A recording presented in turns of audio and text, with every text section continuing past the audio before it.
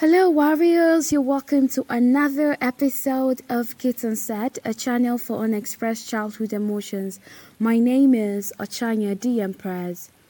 So, the last time I shared my thoughts on living with a toxic family member and a toxic family environment. Today, I'd love to share with you a few steps I took and I am still taking to heal from a toxic family environment because that is my story. The first thing I'd like to think aided my healing process so far is the fact that I never really lost focus at any point about how I wanted my life to be. I mentally had a picture of a better tomorrow for me and the family I'll have someday. I never allow contrary situations to overwhelm me. Crying for me was a major outlet. I'd cry, sleep, and then get into a safe place in my mind. This still works for me, just that I don't cry regularly anymore as, of course, I'm in a better place, yeah. I thought to mention this part to encourage you to condition your mind more towards positivity. You may still be in a toxic environment or dealing with a toxic family member. I need you to consciously create a mental safe place in your mind and wake up to it intentionally, no matter what every day brings. I cannot guarantee that this will take the pain away, but I am deeply sure this is one ray of hope that will brighten your day should you indulge in it. This cannot happen without you. You have to take you on this journey should you want to heal. Here's something else that is necessary to do. Move away from the toxic environment if you can. It's easier for your healing process to be effective if you can achieve this. So, for me, the opportunity that came for me to leave my toxic environment was my parents' separation and the new job I got in a different city. I can't even articulate how refreshing this has been. Here's why I feel this is important, yeah?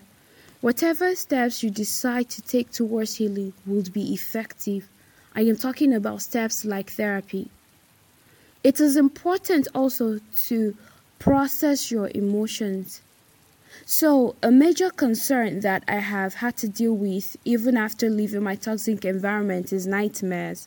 Jeez, like countless times I wake up crying, literally scared and feeling overwhelmed. After some minutes, I'm like, Ochanya, it's fine. You are safe. Mommy is safe. It's just a nightmare. At this point, I knew I had to process my emotions. I knew I was still strongly hung on anger. You've got to put a name to how you are feeling exactly. Accept that you are still angry and have not forgiven and deal with that. If you don't do this, you may drag your healing process. You can't afford to live in denial about how you genuinely feel. Once you come to terms with how you feel, the next thing is completely honest with you about how you've been negatively affected. No matter how positive a person you are, growing up in a toxic environment from your formative years will definitely leave an impact on you. I'll always say that truth is freedom, and real liberty is experienced when you can be completely honest with yourself. Ask yourself sincere questions about how people feel around you. Pay attention to the comments from friends, colleagues, Do you come off as a toxic person too? Do you need to speak more kindly? Are you compassionate enough? Are there unhealthy defense mechanisms you've put up?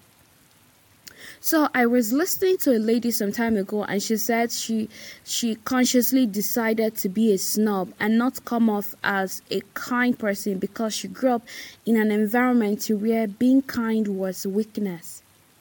I made up my mind to consciously ensure I speak respectfully in expressing my displeasure because I know exactly how it feels to be put down and cursed at the slightest provocation. You've got to do away with the negative limitations. There are people who grew up in homes where they have to make a sibling look bad to look good, where trust is worthless. Until you identify these problems, accept that you have them, intentionally put on your learning, unlearning, and relearning mindset, the struggle may continue and magnify, turning you into a bitter person. You may not be responsible for being born into a toxic family, but you are solely accountable for every toxicity you exhibit. Finally, I'd implore that you reconnect, reconcile, and stay in touch with your inner child. Let me quickly mention that your inner child is a childlike aspect of you. The playful one, the expressive one, the vulnerable one that doesn't hold back. The natural you before life happened, the carefree one.